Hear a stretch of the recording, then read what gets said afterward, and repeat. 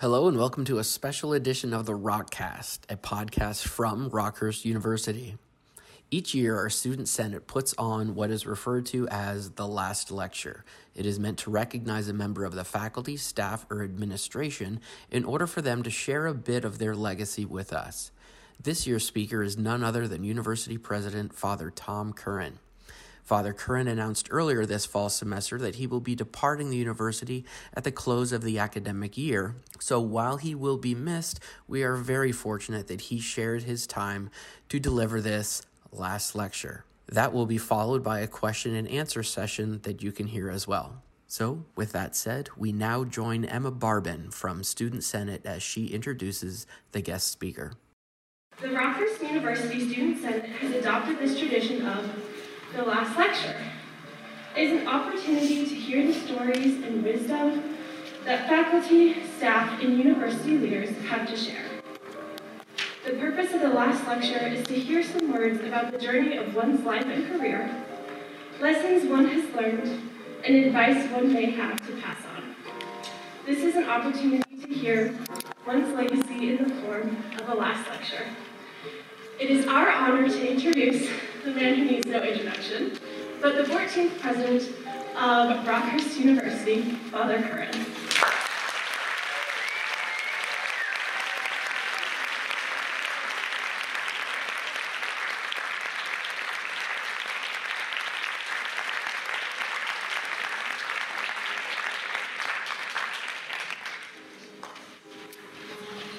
Good evening.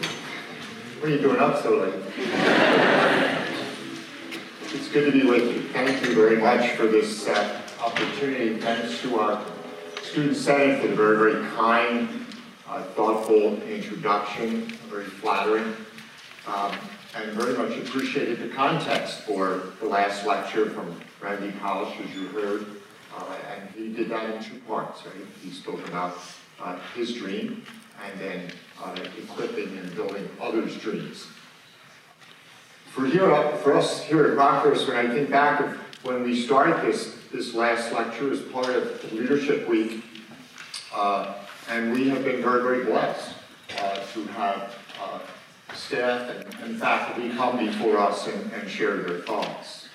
I'm thinking of Dr. Glenn Young, who came and spoke.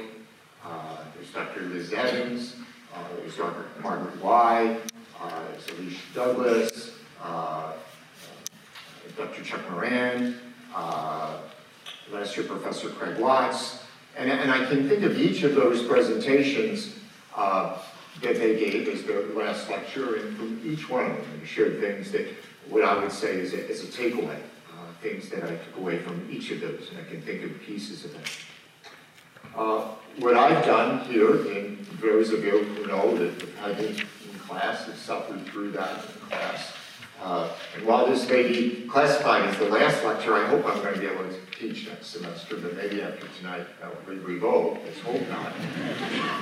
But for those who have been in my class know that we always end the class with, okay, so what did you learn? What did you take away? And tonight will be no different as I share things, and I put this in the form of just 10 thoughts, 10 ideas, 10 concepts, and then some illustrations of those. I made some copies, but I also can forward that to you as well. So if you have a pen, you wanted to add something, correct it, modify it, or make it yours, that's good, that's fine. So let's take it from the top. Right? And I just have my notes here so that we can kind of take a look at those and what are the words that I wish to share with you this night, but on any night and into this semester. So where does one start? Where does it start and where do we wind up? I think the question sometimes is asked, so where are you coming from? That notion of what's your place? What is it that drives you? And I think that's expressed, that is a question we should be asking ourselves this night, this moment, at any moment in our lives, and throughout our lives. Where am I coming from? And one particular answer that I find particularly both consoling as well as challenging is found in a person who's very, very significant to all of us, St. Ignatius Loyola, the founder of the Society of Jesus. And Ignatius, while he's known for founding this group called the Lee Society of the Jesuits, in many respects his first contribution and his greatest contribution is the spiritual exercises. Just broke it up into 4 weeks. And those 4 weeks are really a compilation of his reflection. So we know the story. He was struck by a cannonball, which, by the way, this is the 500th anniversary of him being struck by a cannonball. So here's a very quick story, quick summation. Knight, very, very vain, very, very focused upon knight errantry and war, gets struck by a cannonball in Pamplona, Spain, and is literally on the flat of his back for months. But a gallant soldier, so well thought of that actually in the battle with the Basque Spaniards and the French, they're so impressed that the French actually carry him back on a stretcher to his home.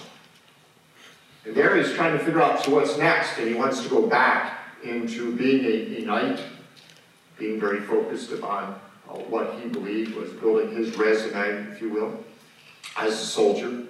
But the things that gave him joy and focus in the past were no longer satisfying him. And so he asked for other things to be brought to him. More specifically, this lives of the saints, this life of Christ. And it disturbed him. There was something missing in his life. And he was on this journey, this search. And so he travels to this monastery, Montserrat in Spain, and lays down his sword there before this depiction of Mary, and then walks across the bridge to the little town over the Cardinal River and spends the next 10 months living as a beggar, living in a cave. And the whole summation of that came out in this thing known as the spiritual exercises. So, hit with a cannonball 1521, but it wasn't until 1540 that he ultimately gets settled, if you will, and forms this Society of Jesus. So a lot takes place during that time. But at the very outset, he writes this thing known as the spiritual exercises, which really speaks about this journey, and for many it's a 30-day retreat. And the last part of it is this contemplation to attain love. So first week looking at who I am as a redeemed sinner. Second week in terms of my collaboration, my cooperation with God. Third week looking at the suffering, the passion, the death of Christ. And then lastly the resurrection. But then into this contemplation to attain love, where he says that love ought to show itself in deeds rather than words. That's his takeaway. That it should all be about what we do, and what we do should be rooted in love. So where am I coming from? Why do I do the things I do? For him, it's a matter of, am I coming from a place of love? And what does it mean to come from a place of love? It doesn't mean that I'm coming from a place where I like everyone, because I'm not going to like everyone. In fact, sometimes I'm going to downright dislike people. But I'm still called to love them. What does it mean to love them? True love is not love just a sentiment on a card, but true love consists in that interior. You truly will the good of another. You will the good for another. Even though they may have harmed you, they may have hurt you, they may be difficult to be around. He says, consists. Love ought to show itself in deeds rather than words. So when I think of who we are, who I am in my role as the president of the university, and even the university should be showing itself, its love in deeds rather than words. So what are the ways that we do that? I think in lots of ways, clearly, in trying to build a community, and trying to accompany one another, and to walk with one another, but most especially to walk with those who are marginalized, those who are forgotten. And not to do it in a boastful way, but to truly make sure that we are showing it in deeds rather than words. What does that mean? Well, those who are marginalized because of gender identity, because of race, because of language, because of immigrant status, because of who they are, who we think they are. And we don't want to see them, and we kind of put them aside. The way that we certainly make sure they stay aside is that we make sure that they're never able to climb out, if you will, so that they're financially at a disadvantage. And then maybe, if we can't financially further disadvantage them by putting them in warehouse, incarcerated. So I share that to say that the university is involved in a very, very modest way, but trying to show itself in how is it that we're addressing that financial challenge. There's something here known as the Center for Financial Prosperity. It's right there on Truce. What's that all about? I've walked by that. So those folks who have been marginalized in terms of difficulties, of financial difficulties, bankruptcies, bad budgeting, living beyond their means, victims of payday loans. And we have lots of families that are going to spend months working with trying to be made whole. One way that folks in our society are marginalized. Another way is that they're incarcerated.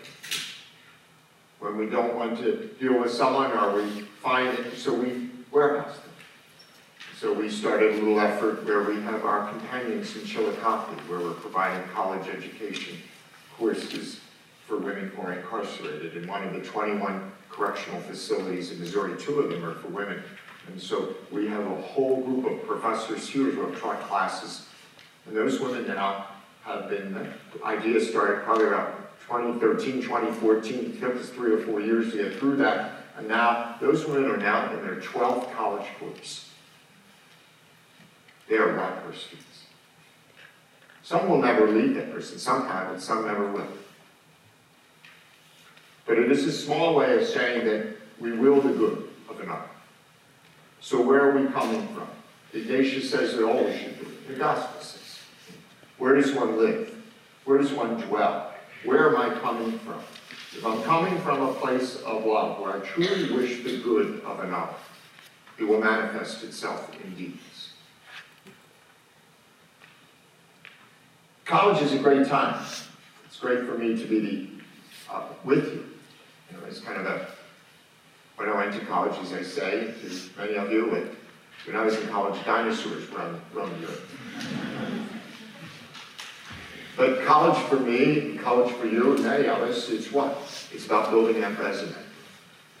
Resume is important because I want that job. I want that good job.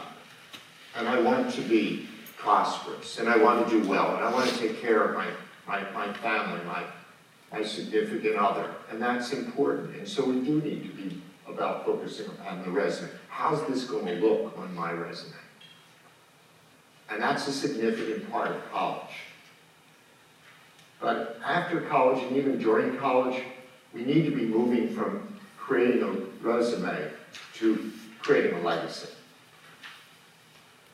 What do I mean by the difference to that? Well, the resume with what's on paper, what I've accomplished. Just about every day I like to look at the New York Times, and if I look at nothing else in the New York Times other than the editorials, there's the obituaries. That's pretty morbid. But here's why. There's a whole department of the New York Times that is their whole job to create these stories about people who have just done remarkable things. And it's great to read them because you're reading about these people and you're like, wow, I never knew this. Here's the person who created the microwave oven. Here's the person who's the backup singer for the Rolling Stones. And you're reading about their just extraordinary accomplishments. And it reminds me of how, yes, that's important to all of us, right? To create the resume. But the bigger question is the legacy. Who's left behind? Who's left behind and who's been left behind and felt the love of that person? That's why I think it's captured in Maya Angelou's commentary, right? You've heard that. People may not remember what you said, and they may not remember even what you did, but they will remember how you made them feel. That's one's legacy. What will they say about us? First, yes, we'll talk about, oh, she did this, he did this, and they're great things, and we can celebrate them. But then the question needs to be, and the conversation needs to be focused upon, but how do they make people feel? How are you making people feel? I'm very, very excited about what you're doing already and what you will be doing, but ultimately, it's moving from the resume to the legacy. And the legacy is captured, I believe, in Maya Angelou's words. Not what I said, not even what I did, but what I said and what I did and how that is impacted on the way people feel. That's the lasting memory that we have of something. We all want to have folks around us.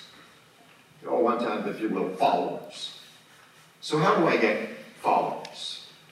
How do I get more people to come to Rockers? How do I get more people in my club, my organization, my church? There's two ways of doing that. One is by increasing your market share, if you will, by getting more members, and you do that by, well, these are the rules. This is what you need in order to get membership in this group. That's one way to start with. Hey, I want you to join this, and this is what you have to do. This is what you have to pay. This is what you have to do. And I don't think that's one way. I think the better way is to first start by accompaniment and not the rules. I'm not saying the rules and the expectations are not important, but let's not start with the rules. Let's start with first walking with people. On the example of Jesus. He said, what? I didn't come to him to fulfill the law, but he didn't start talking about the law. He first walked with people. At one point, he walked 7 miles out of his way. Just accompany. I think that's a message even for our church, our churches. We looked and said, well, they should be members, they should be members. They should be receiving the sacraments. They shouldn't be receiving the sacraments. I hear those conversations, but they're conversations about the rules. And that's part of the conversation. But I think it's better to start first with accompaniment and then follow with the rules. And what does it mean by accompaniment? To be present to people. We say that we're what? We're about men and women for and with others. I'm of the opinion that the for should be lowercase and the with should be all caps, bold-faced. With others, right? So we accompany one another. That's truly what it means to be a part of this whole venture of Jesuit education. We're in accompaniment. Men and women for and with others. Those who have gone on service trips, service immersions, what we say, well, we're going down to do this. And that's important. But we come back saying, I was with my sisters and my brothers. To me, that's significant in terms of how we live and how we increase membership, if you will. Market share is important for teams and companies, but not for our lives that are rooted in what really matters to us, lives of faith, if you will. It's often said that we should have a credo. Credo, what's meant by a credo? Credo, a word meaning I believe. So what's my credo? When I had to put a credo together, many of our classes, especially in our School of Management, the MBA program, would have the students, as they're going through that, by the end of that program, to develop their credo. And each year I went and speak to them about a credo, and I went and give my credo, which I have there on the screen, which is 4 letters, less, which is an acronym. And again, what is that less? The L is for love. Love those you lead. You will the good of another. Well, it seems kind of squishy to love those you lead. When I think of that, I go back to General Erich Shinseki. General Erich Shinseki, 4-star general, very, very successful military leader, was actually made the Secretary of Veteran Affairs in the Obama administration. And I remember when he was testifying before the a Senate committee before he would be confirmed as secretary. And he was asked about his style of leadership, and he said, "Oh, I must love those I lead." And here's a 4-star general. You would think that a 4-star general would be saying, you got to toughen up. You got to yell, you got to scream, you got to intimidate. And his commentary was that, yeah, I can do that, and I can get people to follow me by doing that. But I find that I'm a much more effective leader if I love those I lead. And so the soldiers I lead, I love. I truly will, not his words, mine, but the definition of love that I've said before, that you will the good of another. You truly wish the good for that person, even though they may have hurt you. Back to Ignatius, right? Love ought to show itself in deeds, rather than words. So it starts with love. The second is for me, my credo as a leader, is that notion of empowerment and encouragement. What do I mean by that? I'm of the opinion you can never say thank you enough or too often. How do you do that? You stop to visit with people. You write notes.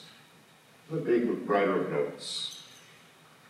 I probably write 25, 30 notes a week. And I mean notes. Yes, I'll send emails, but I like to put pen to paper. It's great to get a look at it. To thank someone for their work here at the university. To congratulate them on an anniversary.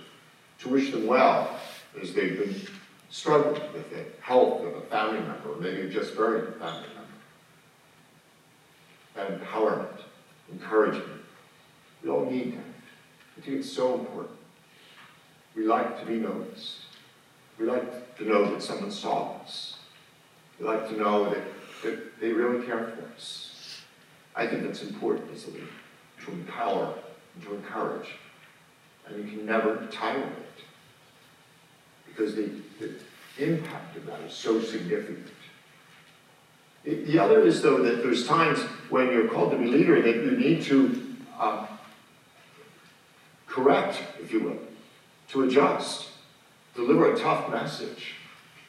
Share messages that, it's not easy. Because if I come here and seem like a nice guy, I hope I am. But also in my position, I've had to share some messages that were not pleasant.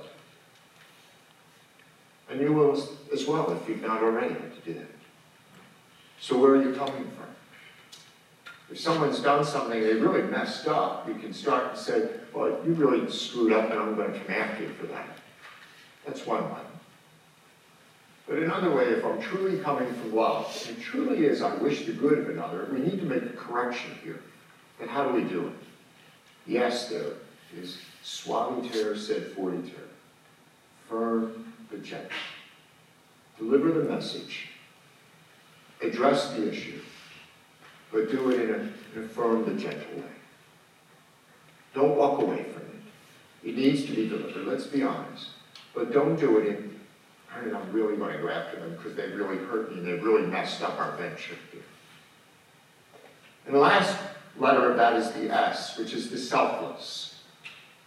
So it's less. It's love, it's empowerment, it's suaviter sed fortiter, and it's being selfless. It's not about you. Well, it's true, we all bring our personalities. Remember when I came here to Rockhurst and I was interviewed loads of groups, and then ultimately by the board of trustees who hired me, and they said, so what's the legacy going to be like? As Father Curran as president. And I said, I hope it's going to be that it was never about Father Curran. I mean it. Not that I don't have an ego, not that I'm not interested in us being successful. But it's not about me. It's about us, accompanying one another. That, to me, is what it means to be selfless. Doesn't mean you're a doormat. Doesn't mean you don't have feelings. Doesn't mean you don't care about people. But it does mean that it's not about how's this work out for me. So, loving those we need, empowering those we need, correcting those we need, and being selfless. Now, of course, I'm a Jesuit priest, and yeah, I've got to believe in these things, right? and I got to be about churchy things, and I got to celebrate Mass and do those things. So yeah, then you got to do that stuff. But what about that? You know, things have changed dramatically. So I have there, well, someone says, oh, well, I'm not really religious, I'm spiritual. What's that mean? So religious means that I have an affiliation with a particular religion. You know, I'm a Baptist, I'm a Presbyterian, I'm a Catholic, I'm a Buddhist, I'm a Jew. Well, our country started to track that, as other countries did, probably in the 60s, in terms of you would check what was your religious affiliation. In the early 1960s, they started to check that in all of the categories you could list, or okay, Presbyterian, Buddhist, Jew, whatever. And then the last category that you could check was none of the above. Hence, we got this classification called the nuns. Not nuns, N-U-N, but the nuns as in N-O-N-E-S. And at that time, it was probably about 3 or 4% of the population. Today, it's 25%. And a third of those are millennials and younger. Say, I'm spiritual. Yeah, I like this about the Quakers. I like this about the Buddhists. I like this about the Catholics. I like this about the Jews and the kind of, you know. But I'm not a churchgoer. I'm spiritual. I'm none of the above. So I offer a reflection for you from someone by the name of Greg Epstein. Now, who's he? So our college, our university is Jesuit Catholic, right? And the history of higher education here in the United States has been that just about every institution, all the way back to Harvard, started with a religious dimension. It was very, very important. Harvard, Stanford, all of them. And then, of course, that changed with state institutions and then private institutions. So Greg Epstein is important because Harvard today is not a religious institution. However, they're a very, very big chaplains program. In fact, they have 25 chaplains there. So they have a Buddhist, they have a Zoroaster, they have a Jewish, they have Catholic, right? And as a group of chaplains, they elect who's going to be the head chaplain. And Greg Epstein was elected this past year to serve for a couple of years, and he's been there for quite a while. He's a humanist. It's a humanist. So humanist, agnostics, and atheists. He's a cultural Jew, but he does not believe in God, and yet he's the head of all the chaplains in Harvard. And he was unanimously selected by his peers. So he wrote this book called Good Without God. And this question, can you be good without God? A very, very thoughtful critique of this whole issue. Can you be good without God? And he says that we really need to reframe the question. It's not, he says, what, is it possibly good without God? He says, we always ask people, well, do you believe or don't you believe? Seems like we need to reframe the question. So just what is it you believe? Not do you believe or don't believe, but what is it you believe? And he comes to this pretty compelling argument that, you know, perhaps some can be good with God, and some can be good without God. But we all need to be good together. Where we have to believe in one another. And especially when we're using religion as a weapon against one another. Well, you're no good because you know how to believe. And we use this religion to separate us. That's not how any religion is. Can you be good without God? Or can you only be good with God? Or is it possible, and is it necessary, that we need to be good together, whether one believes or doesn't believe? So as we're seeing more and more of a sociological movement from religious to spiritual to none of the above, I'm keenly aware here at our university in terms of, yeah, I think I believe, or I believe a little of this, or I'm not sure I believe, and struggling with that, or wrestling with that. And I say that continue to wrestle. Continue to ask yourself that question. Not do I believe or not believe, but what is my belief? About what? What does that mean? Do I believe in a transcendent? Is that a Trinitarian God?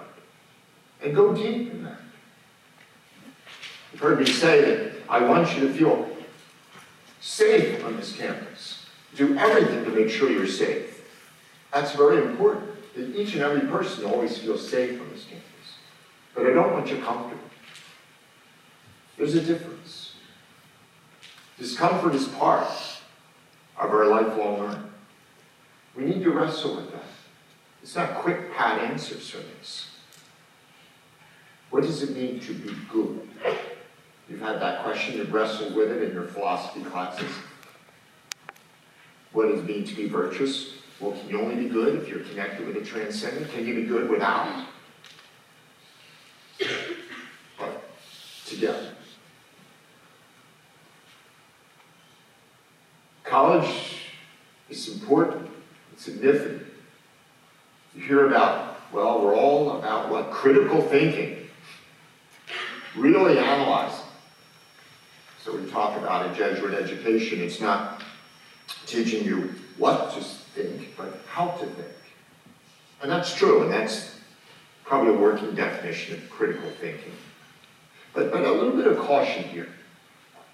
Critical thinking is learning to think for yourself. But here's the Jesuit spin on it. It's not thinking just of yourself. We don't live in isolation. We are in this together. Yes, we need to think critically, but we never stop thinking of one another. So education is, yes, it's forming the mind, but not forming the mind just for the sake of building one's resume, generating greater shareholder wealth. It's really forming this community. Which is why I love our mom, Sapientia et Vicavit Civilo, coming from the Hebrew Scriptures, the 9th chapter, verse 1. Wisdom has built herself a house. Her. Wisdom is personified in the Scriptures in the feminine, always. Now, women here would say, well, wisdom, feminine, of course, that makes sense. No. But wisdom has built herself a house. What does that mean? The foundation. The foundation for what? The foundation for how I ought to live, which is really the essence of prudential judgment. So I have some words up there. What? We talk about big data.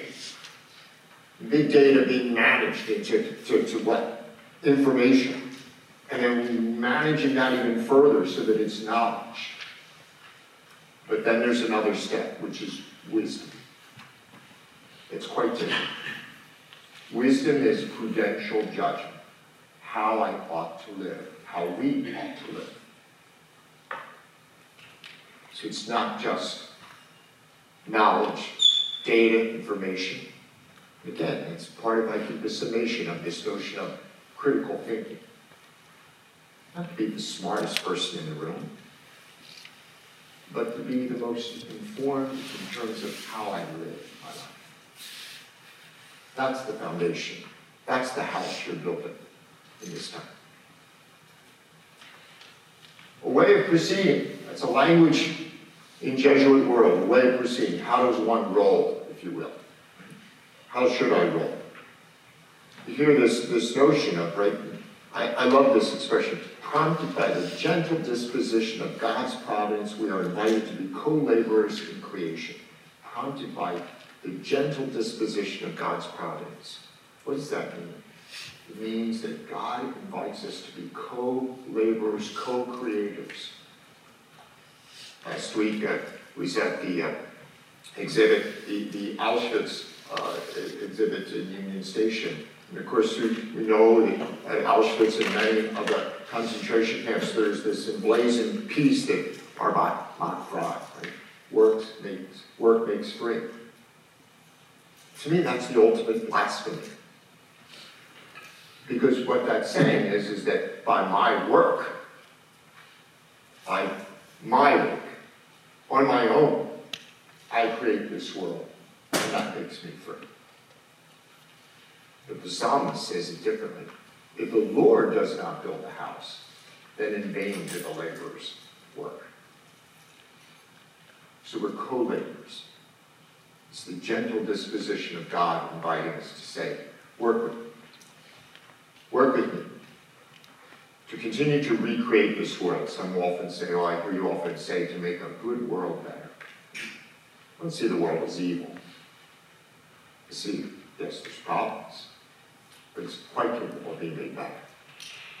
And we're asked to embrace that gentle disposition of God's providence and say, I'm going to collaborate. I'm going to work.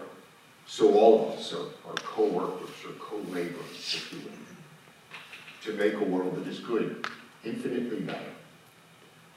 Not on our own, but with God. And when we say this work makes free, I think it's really a form of blasphemy, saying, we got this covered. Contemplatives in action, one of our core values. I think summed up in one of the lines of a poem from the Four Quartets of T.S. Eliot. We had the experience, but missed the meaning. We had the experience, but missed the meaning. So I share this with you as I share it to myself. When we're so anxious to get through something, when we're so anxious to go get through it and get on to the next thing, we're depriving ourselves of the experience and the meaning. Don't rush through the experience. Even the experiences that are painful. Some that are pleasant and we enjoy, but let's not be rushing to the next one. And the ones that are painful, that are just destructive, to have the experience, but to have missed the meaning. You can't just say, that was so long ago, I forgot about it, I couldn't wait to get through it. It's there for a purpose. It's to instruct us. Even the things that I just don't like at this point. The thing that I find disturbing. The thing I think that's alienating me. What's this all about? How is this instructing me? What's this saying to me? To sit with it, to think about it, to journal about it. Be good to yourself.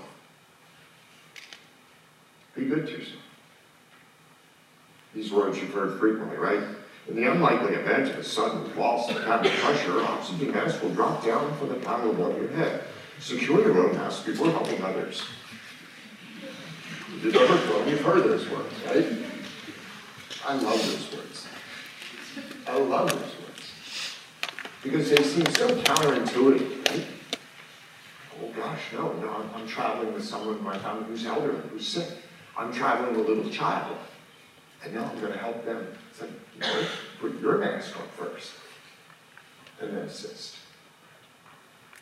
Every time I fly, it reminds me of we need sufficient oxygen. You can't help others if you don't have sufficient oxygen.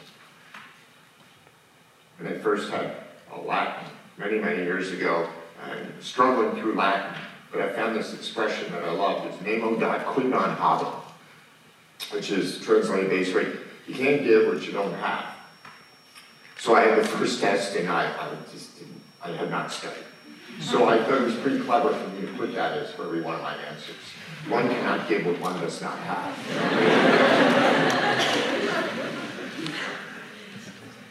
The point here is, you need sufficient oxygen. I'm not talking about being selfish, I'm talking about sufficient oxygen.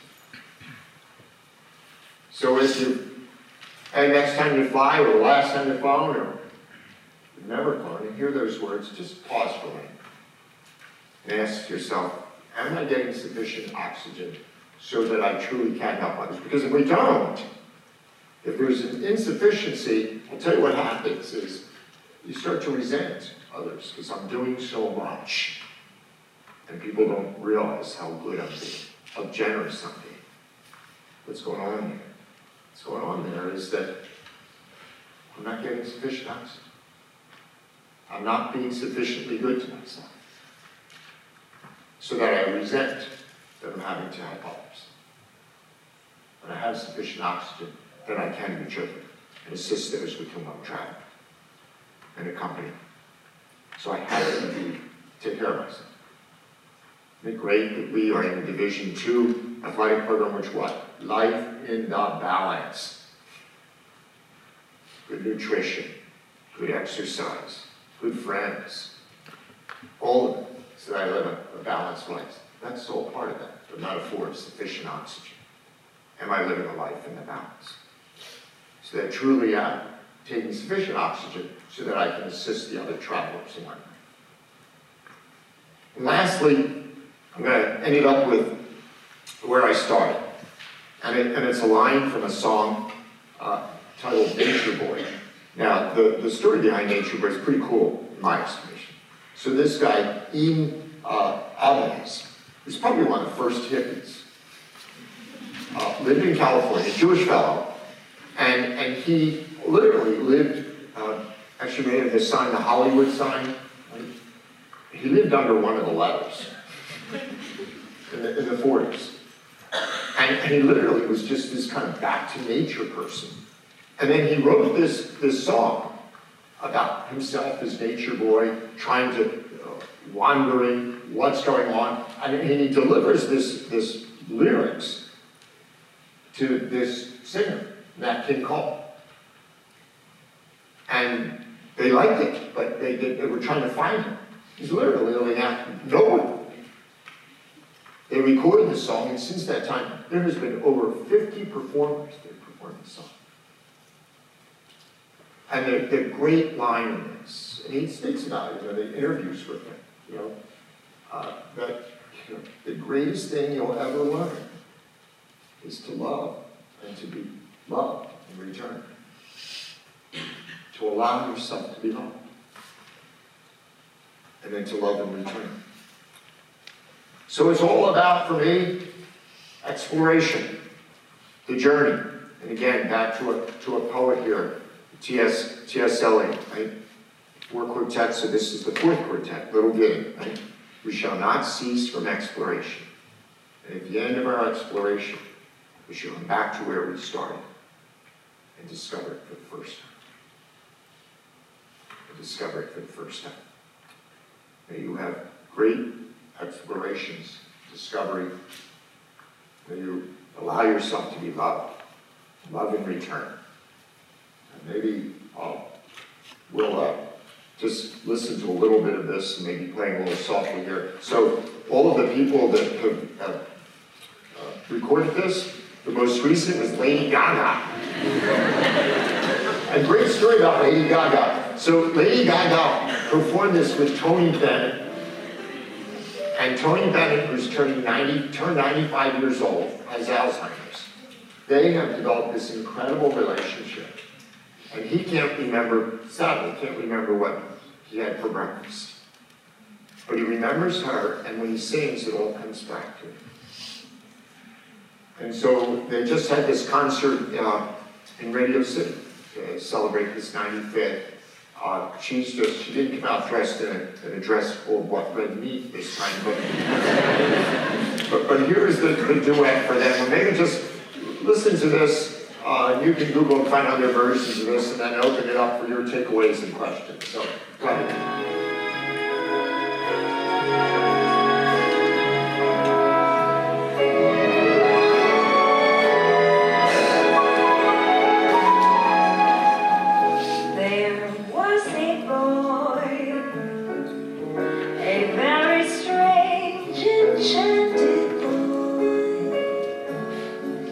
They say he wandered very far,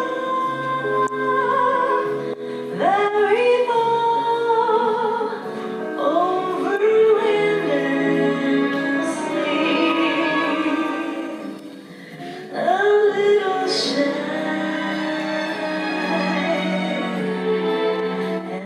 and sad,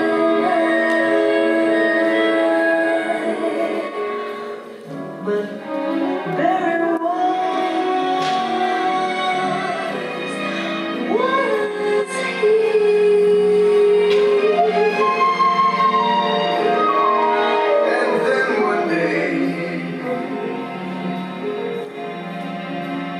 magic day he passed my way.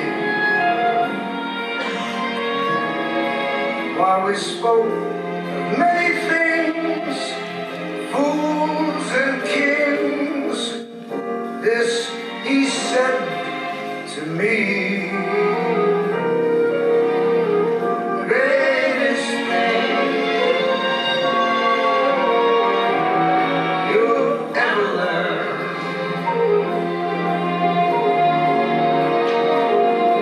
is just to love and be loved in return.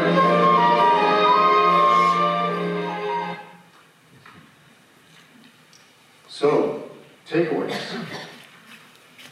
thoughts, reflections, or corrections. Or,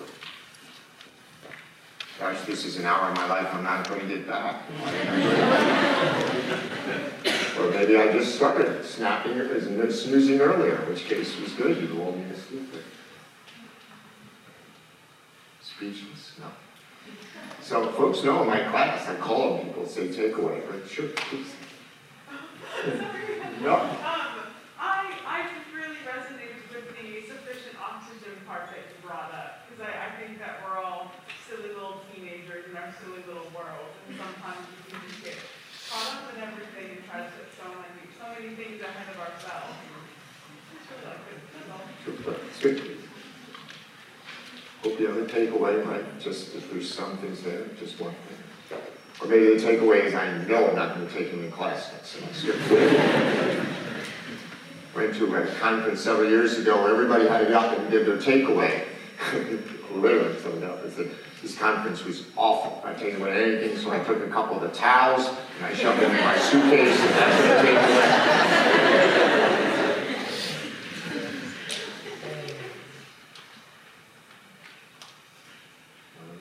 Please.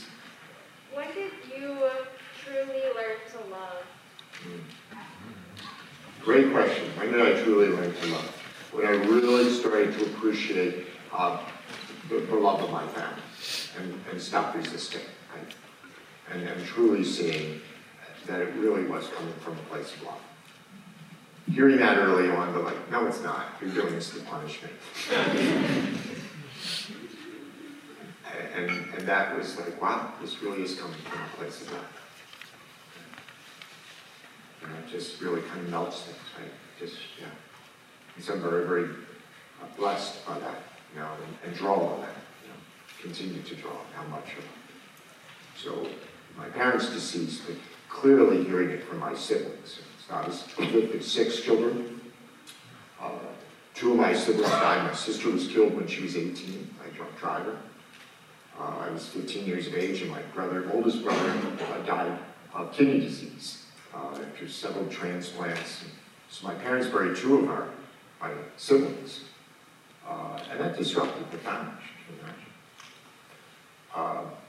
imagine. And there's certainly that gap there. And so, but still, 3 of my siblings, and just the greatest desire of my parents was that we stayed close, and we are. It's a great love. So I continue to experience that, this incredible love. It brings me to tears around my brothers. Yeah. It's good. Tears are good. They're good for the tear ducts, right?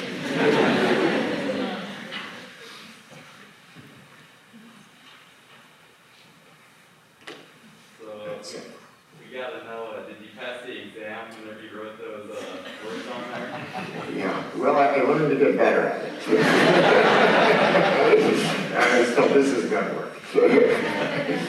Pretty funny, but no, we want you to know that. And well, it's either that or either study or I cheat. And I studied to do it.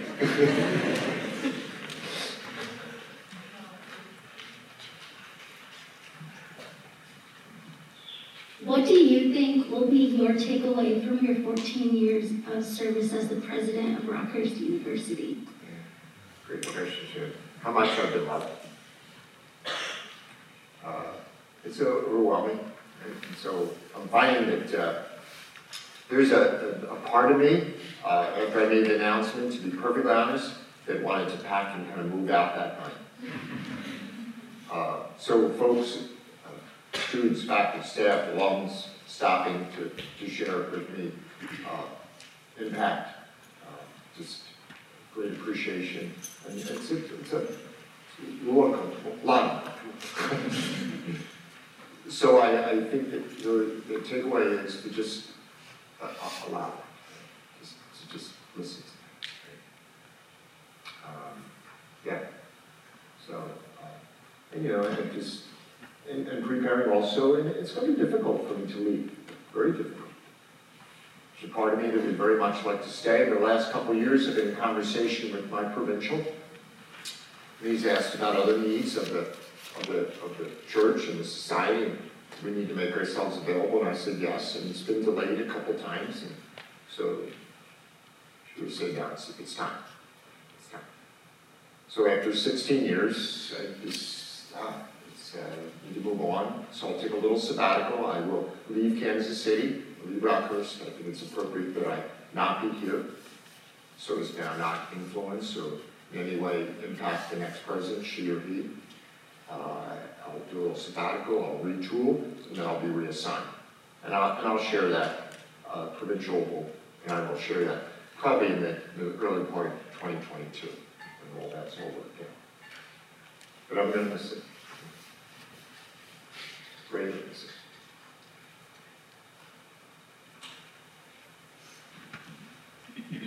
So it seems like you've kind of spent a lot of your life in dedicating it to the service of others. How is that something you knew you would be called to do? So again, how was the last part of it? How did you know you would be called to the service of others? How is that what you knew you wanted to spend your life doing? So I think I've evolved in my understanding of thinking that you're called to serve, being for, as opposed to, I think I've grown more to being with. Accompaniment, to me, is, that's so attractive, to just walk with. So, this, for instance, last week, to be able to accompany 10 of our students down to Alabama, to go to Selma, to Montgomery, to Birmingham, to the civil rights sacred places. And just to be an accompaniment, that is just, that to me is the evolution in terms of my vocation. That we accompany one another, we walk with one another. Thank you for the question.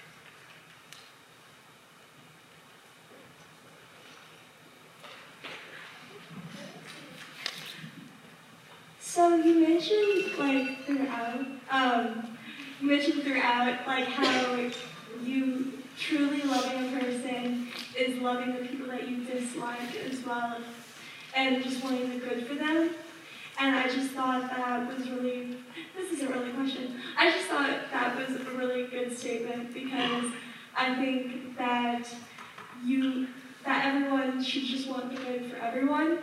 And I liked how you connected that just because wanting the good for someone doesn't mean you have to believe in a certain thing. It just means you have to believe in people.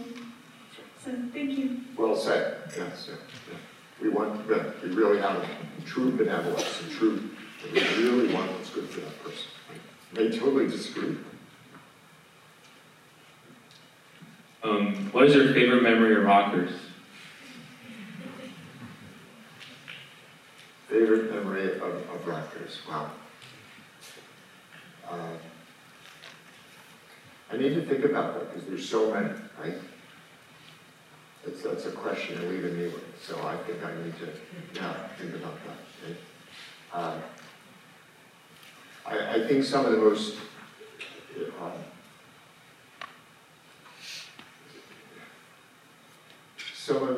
powerful memories and some of the most significant memories have been some of the most painful.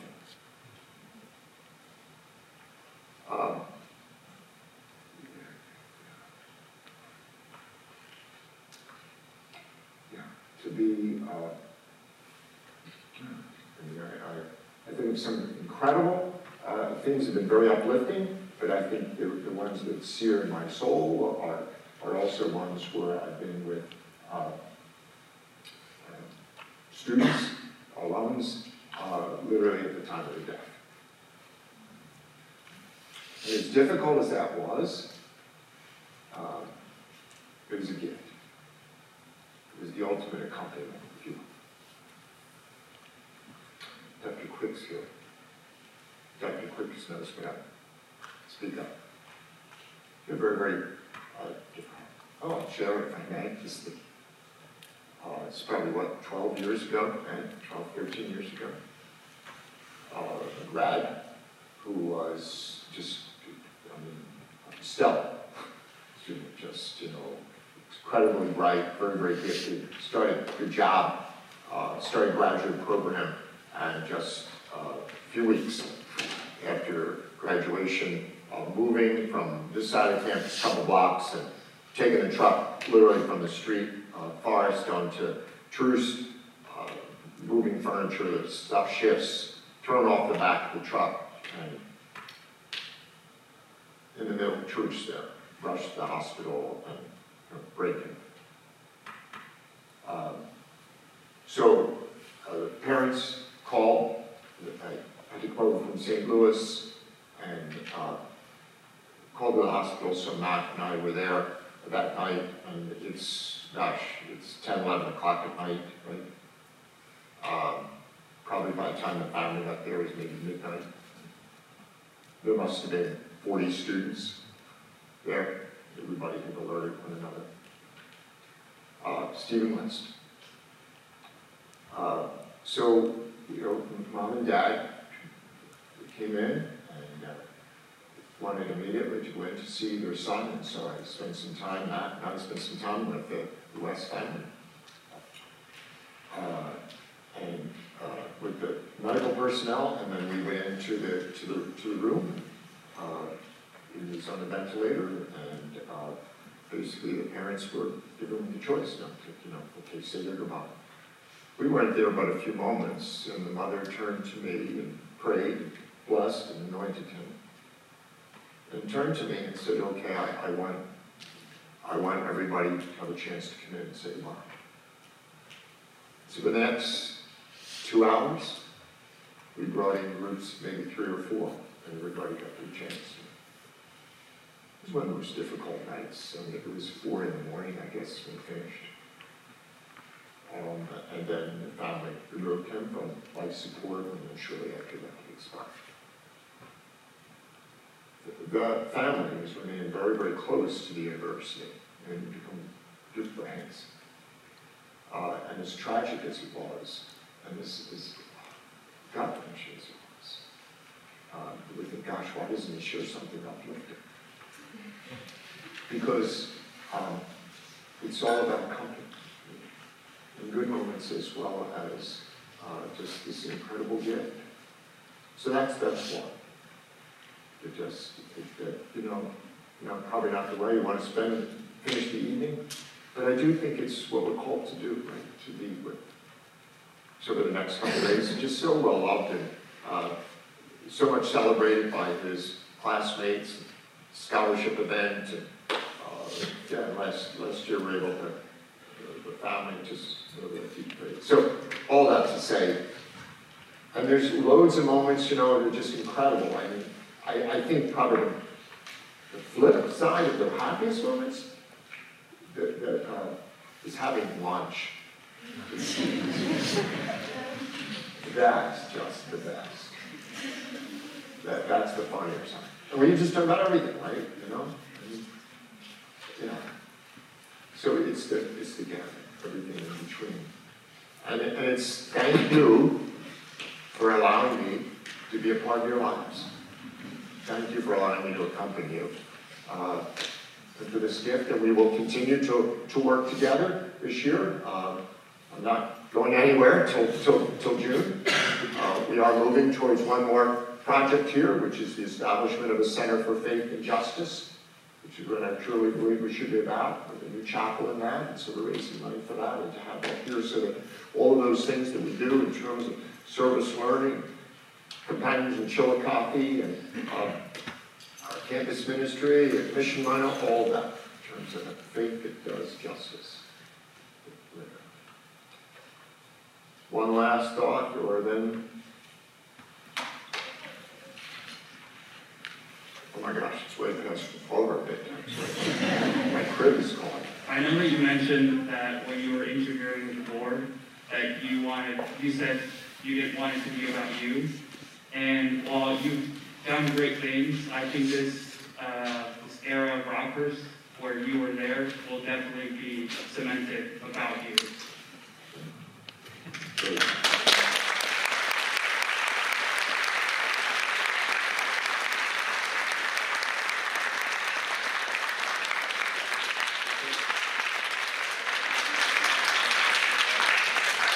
I wish you a good evening. If you have homework to do, sorry to keep you from it, but may I just say a prayer that it comes that you be inspired this night, get some rest, and we'll be back at it tomorrow, right? Can we hear a true story? Oh, gosh. Well, yeah, so earlier tonight I was, writing some poetry. And the poetry was about chickens, of all things. So I decided to title it Poultry in Motion. True story.